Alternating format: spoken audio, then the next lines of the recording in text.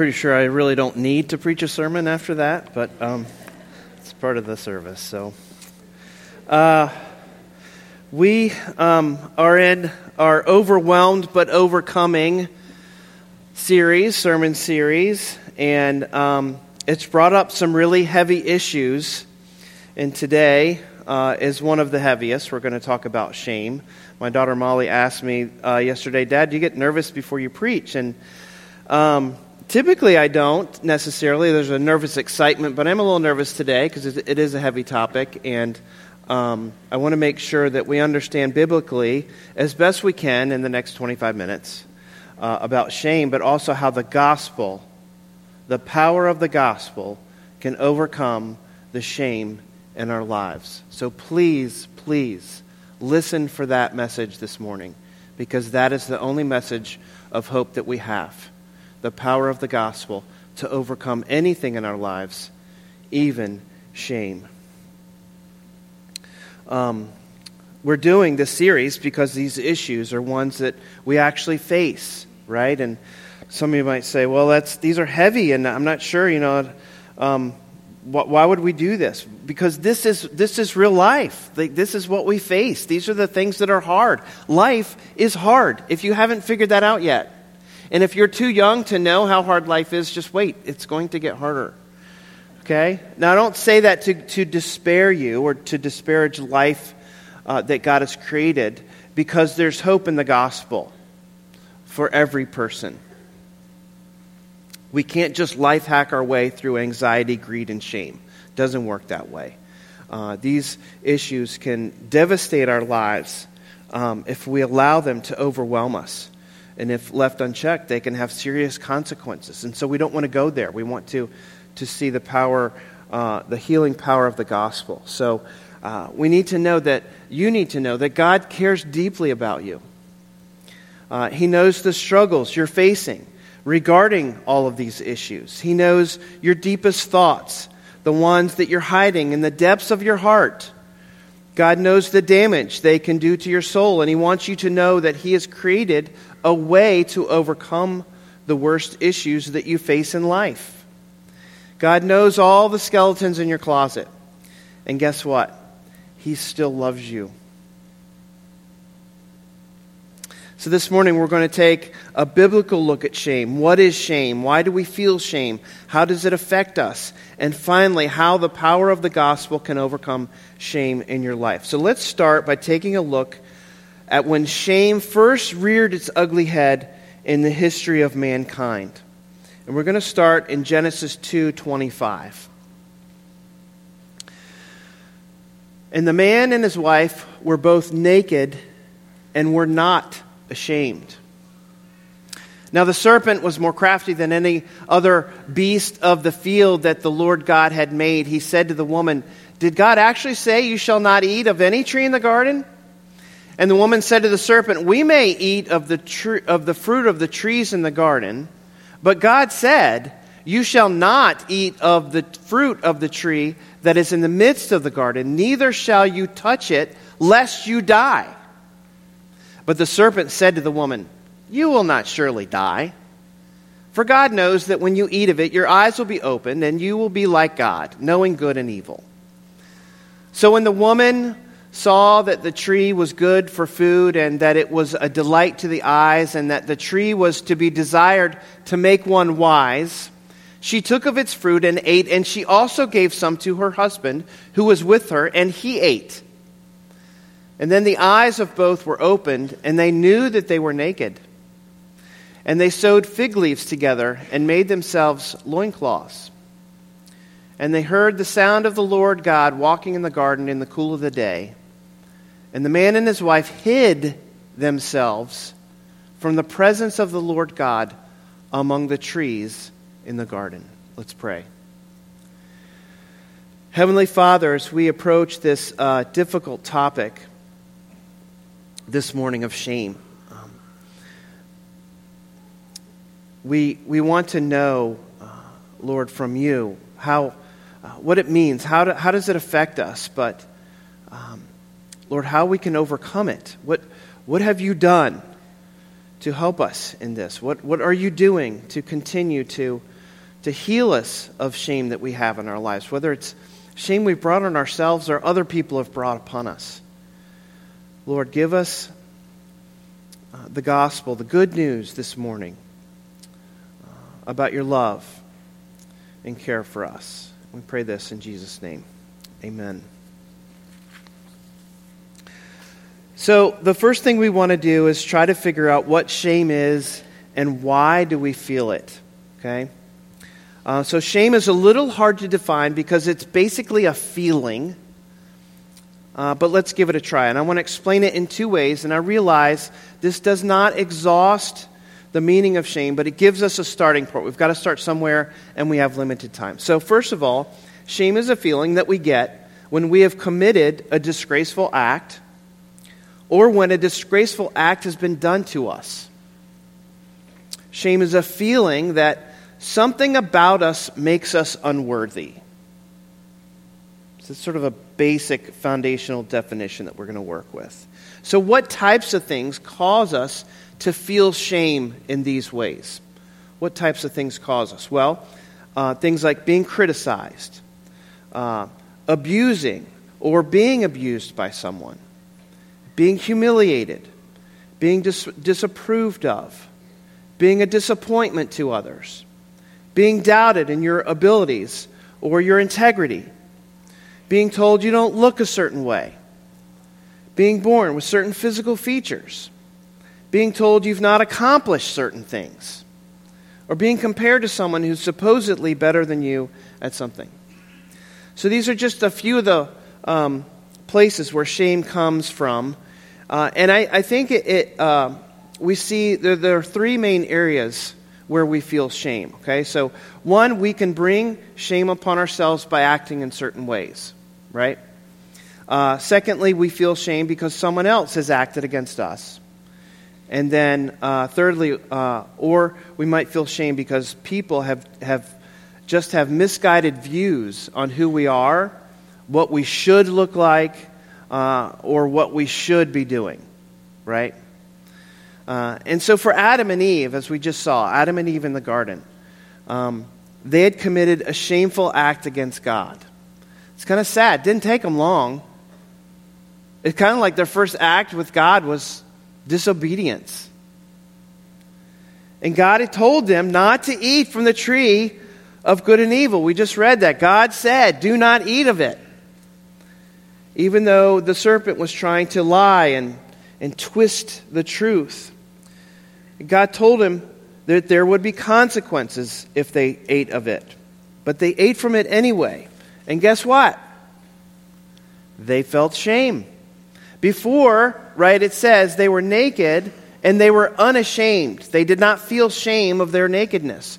But afterwards, after they had rebelled and committed this act against God, this rebellious act, they felt ashamed. Their eyes were open to their nakedness, and they tried to cover it up with fig leaves. It's ridiculous, right? Sad. And I think rightly so, they should have felt shame for their actions. They were guilty of sinning against God, and that brought shame upon themselves. So the big question here is, should I feel shame? Should you feel shame? That's a question we want to ask this morning. So let's take a look at three different scenarios regarding this. Scenario number one. If you've done a shameful or disgraceful act, then yes, you should feel shame. However, you don't have to feel that way forever. If you have put your faith in Jesus, then you have been placed into a completely different category. You've been brought into the family of God, right? God has given you a new identity, okay? Here's how the process works. We're going to run through this for each scenario.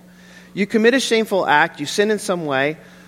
All sin is disgraceful and shameful in the sight of God. That's just simple truth. This is what we do. This is what happens. And you feel the guilt and the shame of your sin, okay?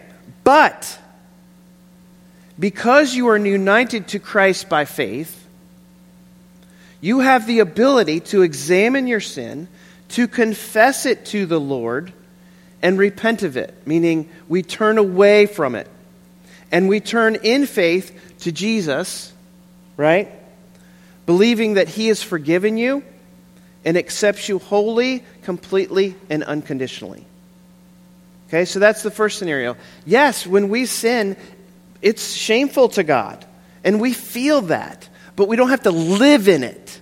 Okay, we don't have to wallow in it. We need to understand. Yes, that's a feeling that we have, but then we quickly run to the gospel that says yes, but there is a solution for that. It is the death of Christ. That's the first scenario. Scenario number 2. Someone commits a shameful act against you. Maybe you were abused by someone or humiliated in some way. Or something has happened to you that someone did to you. I've been bullied before and humiliated in different ways. I remember, just a quick story, I was at Young Life Camp working as a staff person at Young Life Camp. And there was a group of boys from Louisiana. And this was the roughest group of kids I've ever encountered in my life. Extremely violent young men. And they had threatened to kill another kid, another camper. Okay? And so we had to, it's the middle of the night, we had to deal with this situation. And the camp manager, who was also in Young Life, said we'd called the police, but, they're like 20 miles away. So we had to deal with it immediately. And so, the camp, he's like, we got to go up to the room, we've got to figure this out, and we've got to take care of the situation. Well, this guy's like this big, burly, college wrestler, and he gathers the people together that we're going to have to go confront these young men who we were told had weapons as well. And we've got some summer staff, college guys. Again, we gathered the biggest guys we could in camp, right? So we're getting ready to go upstairs to their room. And this guy looks behind him. And kind of on the stairs of these groups of guys, these guys that we're going in. He's like, "Look, this might get physical." And he looks at me. He's like, "Fletch, why don't you stay at the bottom of the steps, and we'll go in and take care of things." And I'm like, "Wait a second, what?" Like it was kind of funny, but not kind of funny. It's one of those situations where like, I know I'm a nice guy, but if this is what we got to do it. I don't know. It was weird. You've been shamed in some way, okay? And that's a minor situation scenario, especially if you've experienced some other form of abuse or humiliation. So that's scenario number 2. You feel ashamed. It's normal to feel ashamed in this scenario. It's just kind of how our mind and our body react when something happens to us. So I kind of felt ashamed, like, what, am I not good enough? Am I not big enough? Am I not strong enough? Am I not, mean enough? What was going on there? But you need to understand that you do not need to feel ashamed because of what someone else has done to you. You do not need to feel ashamed of that. That kind of shame is a lie, and it's a false sense of shame. Why should you feel shame for something someone did to you? What happened was not your fault. You're not responsible for other people's actions, and you don't have to carry that shame inside yourself. And so, I realize that getting rid and overcoming this type of shame is not easy. But you'll have to do some soul work in order to get rid of it. Some renewing of your mind of the Scriptures and understanding the gospel in order to push back against this type of false shame. If what was done to you was gravely disturbing or hurtful, then you'll probably need to see a counselor who can help you escape from a false sense of shame. And if not a counselor, then a trusted, mature friend who can help you and walk through the healing process of this. The deeper the wound, the longer it may take to heal. It's just consequences of living in this life. Scenario number 3, you feel shame due to unchangeable circumstances. For instance, you cannot change who your parents are. You cannot change certain physical features you were born with, where you were born, or what ethnicity you are. And so here's the process we go through. We feel ashamed because maybe you grew up in a particular neighborhood, or because you were born with freckles. Or in Shay's instance, he was born with Down syndrome. Not his fault. Born into a broken world. Right? And so these are things that are out of your control. You didn't choose them. And they have no right to bring you shame. They have no right to bring you shame. You will have to understand that you were born into a sinful world. That's just part of our biblical theology of understanding the world that we live in. And that means we're born into families that are broken, parents that are not perfect. We're given bodies that will get sick and have issues, physical, mental issues. And so what will we do? We'll have to work with the Holy Spirit who dwells in you to believe that God loves you just the way He created you. It's exactly what Shay told us this morning. God loves me just the way I am. How beautiful is that? And God loves you just the way you are. And that even in the midst of an imperfect life and an imperfect body, God, your Heavenly Father, loves you deeper than the ocean, and He will never, ever leave you or forsake you. So that's sort of the process we go through there. So the other thing, in my research for this sermon, because it was a difficult topic, but I knew we needed to work on it, I came across a really helpful description of shame and its effect on us. And I could really, the reason I want to read this because it was so relatable to me, and I think you might find it relatable as well. It comes from a little devotional by a Christian counselor named Esther Liu. And here's what she writes. It's a little long, but I couldn't write any better. I couldn't say it better than this. Here's what she says. Shame is what many of us experience on a regular basis to varying degrees. We hear the self-doubting, self-loathing voice at work, in school, or at church. It emerges in social situations, in romantic relationships, and in our homes. It creeps into our consciousness when the busyness of our day slows down enough to leave us with our own thoughts. It is the voice that says, you're not enough because of the way you look, because of your weight, your build, or the color of your skin. It is the voice that says, you're not enough because you are still single instead of married with kids, because you've always been different from others, never fitting in. It is the voice that says, you're not enough because of the things you've done in your past, because of the things you did and struggled with today, because of the things other people have done to you, things that left you feeling dirty and worthless. It is the voice that says, you're not enough because rejection or failure is all you've known in life, because you didn't come from the right kind of family, because you failed to meet the expectations that others, including God, have placed on you, or the expectations that you've placed on yourself. Because somewhere along the line, you began to internalize the damaging words of your parents spoke about you when you were a child. It is the voice that says you're not enough, because when you look at other people, they don't seem to struggle the way you do. Other people are put together, happy, productive, successful, competent, sociable, popular, loved, sanctified, fruitful, and you simply are not. So not only do you not feel good enough, but you feel alone in not being good enough. You have a sense of deficiency, a feeling that something is wrong with you. I thought, man, that is a description of how I feel a lot of the time. Several months ago, I started to see a counselor because I felt like part of I was struggling with not finding the joy in life that I feel like I needed to be finding. And I think part of it was working through the counseling process and finding out that I had a lot of shame built up in my life. And that was believing a lot of lies.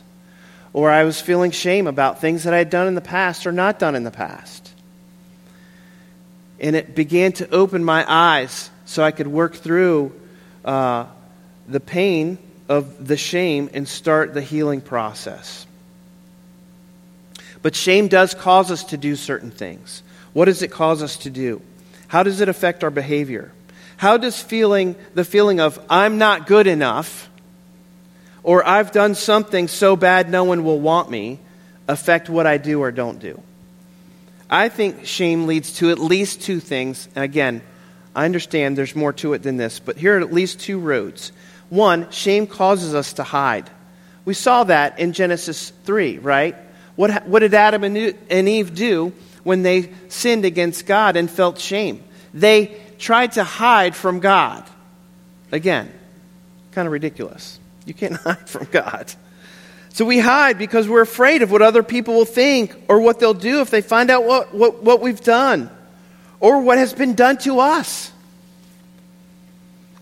We keep secret about our shame because we really, really, really don't want anyone to know about what has happened. And so the problem with hiding is that it eats away at our soul. It isolates us from others and puts us into this mental prison. And if we continue to hide and keep our shame a secret, then we will never be released from this prison, and it can have psychological consequences to us. I really believe that no matter what you've done or whatever's been done to you or however you're feeling, you need to confess it and talk to someone about that. Now, that needs to be someone that you have full confidence in their confidentiality, right? It needs to be someone you really trust. Pastor, counselor, friend, spouse. But I think that will help because we try to hide. The second kind of road that shame leads us down to doing is shame causes us not to do certain things. Because we feel that we're not good enough, we avoid doing certain things that we should be doing. We avoid seeking out significant relationships because we're afraid people will not accept us the way that we are. We may not go for a certain job or promotion that we should be striving for. We may not speak truth and encouragement into someone's life because we don't think we are worthy of it ourselves. Isn't that kind of twisted? But I feel that way sometimes. And we may not pursue God because we feel like He's angry with us and that we're simply not worthy of His presence or help. We feel that way. We don't have to, but we do. So, after we've laid it out and we feel the sense of being overwhelmed by shame in all these different ways, no matter how it comes to us, what is the answer? How does the gospel fit into this puzzle? How does the gospel overcome shame in our lives? You guys know I'm a simple person. I kind of give simple answers, although the gospel, in its simplicity, is complex and is the answer and the hope to every problem that has ever existed or will ever exist. It is the hope that we have that God will one day make all things new. But it is that truth that we want to go to.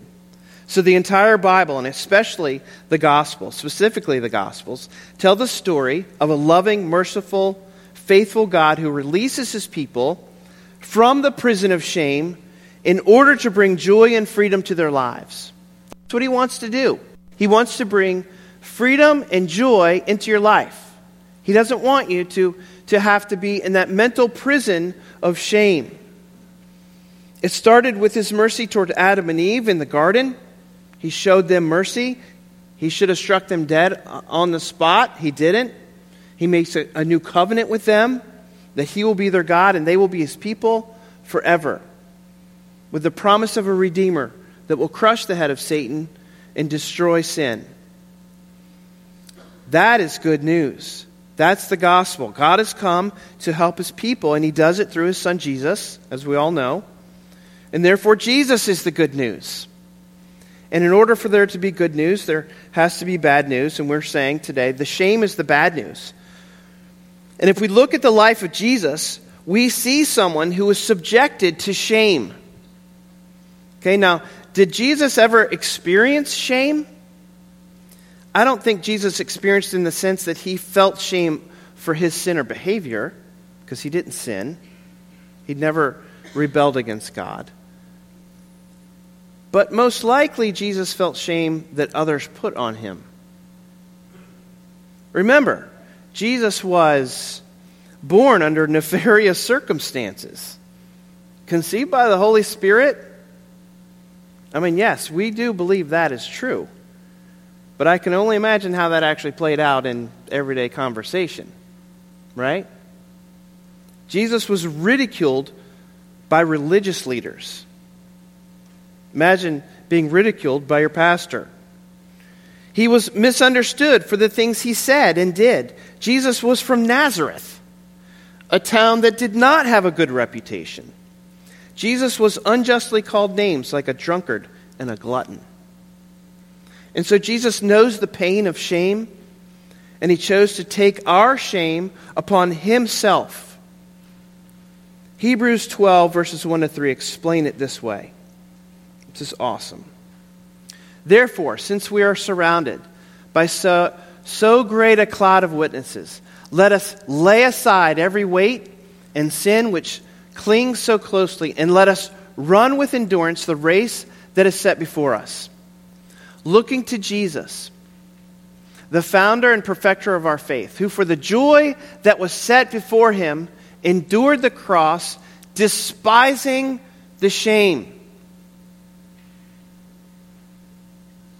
and is seated at the right hand of the throne of God. Consider him who endured from sinners such hostility against himself, so that you may not grow weary or faint-hearted. So this passage, God is telling us he wants 4 things for us. God doesn't want us to be hindered by life, especially by our sin. God does not want us to give up, but rather persevere. God does not want us to lose sight of Jesus, and God does not want us to grow weary or lose heart.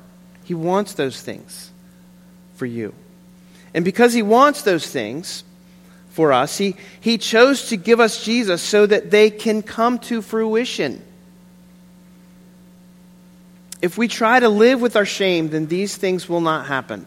They just won't happen. They will keep us from experiencing these things. The joy that God has in our lives, even in the midst of heartache and suffering. There can be joy.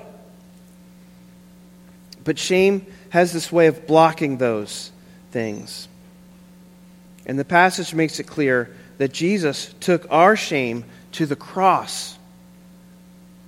Our shame comes either from our own sin, the sin of others, or the biblical truth that we live in a sinful world. But Jesus takes away that sin and therefore takes away our shame, making it possible for us to be released from that prison of shame.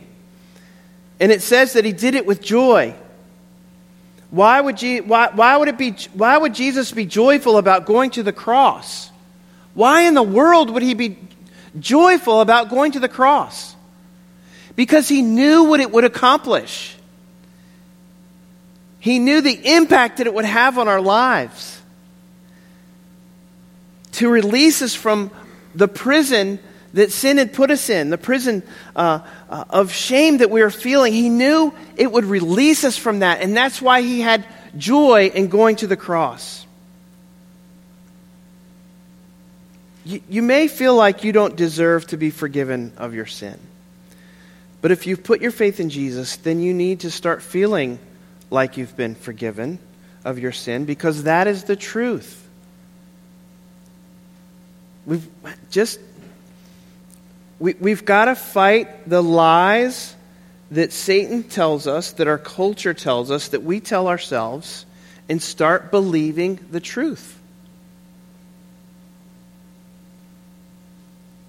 The good news of the gospel is that Jesus has taken your shame to the cross. He's killed it, and it is possible for you to not feel that shame anymore. Because God gives us, through Christ, He gives us a new identity. We go from sinner to saint. We move from orphan to son or daughter adopted into His family. And the work that we have to do is to believe that Jesus has accomplished these things for us. This takes time. It doesn't happen usually overnight. It takes time and a constant effort in us to engage with this love that God has for us, to keep believing the promises of God. I have to say Romans 8 to myself over and over and over again. There is therefore now no condemnation for those who are in Christ Jesus. There is therefore now no condemnation for those who are in Christ Jesus. When I feel condemned by my own sin, by my own shame, I go to Romans 8. There is therefore now no condemnation for those who are in Christ Jesus. If anyone is in Christ, he's a new creation. Behold, the old is gone, the new has come. We have to go there. If you're feeling unworthy, not good enough, insignificant, lesser than others, untouchable, or unacceptable, then listen to this description based on scriptural truth. I'm going to end with this. God treasures you, prizes you, and cares about you. God loves you with an everlasting love. God never forgets you. You are precious to Him. God considers you completely worthwhile. He calls you His beloved. You are dear to His heart. God is devoted to you and has a deep affection for you. He is fond of you and holds you dear. God is committed to you. He approves of you and cherishes you. God considers you important to Him. You are valuable and significant to Him. God likes you. God esteems you, and He appreciates you. God is in favor of you. He has the highest regard and compassion for you. God gladly welcomes you into His presence. His heart overflows toward you, and He calls you by name. God has sacrificed Himself and suffered for you. God has chosen you to be His very own. You are fully pleasing to Him. He has forgiven all of your past sins, present sins, and even your future sins. You are totally accepted by Him and acceptable to Him. God thinks you are worthy. God thinks that you are enough. You are 100% complete to Him. There's nothing you can do to make Him love you more than He does now, and there's nothing you can do to make Him love you less than He does now. And this is all true because Jesus died for you and rose from the dead. He died to take away your sins and clothe you with His righteousness. He rose from the dead so that you could live with Him and for Him now and forever. Let's allow Jesus to take away our shame, to overcome it, because He has. We have to believe it. Let's pray.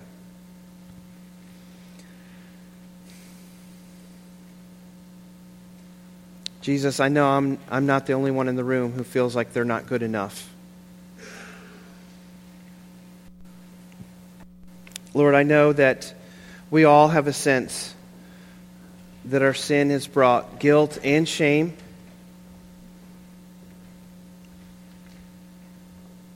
That it's a deep feeling that we have and has affected our psyche in many, many ways and affected our relationships and our lives in ways we may not even understand. But we can move forward because of the grace of this gospel. We can believe that Jesus has taken our shame to the cross. Lord, give us that faith. And just like the man who needed his son healed, Lord, I do believe. Help my unbelief. We put our hope and our trust in you this morning. In Jesus' name, amen.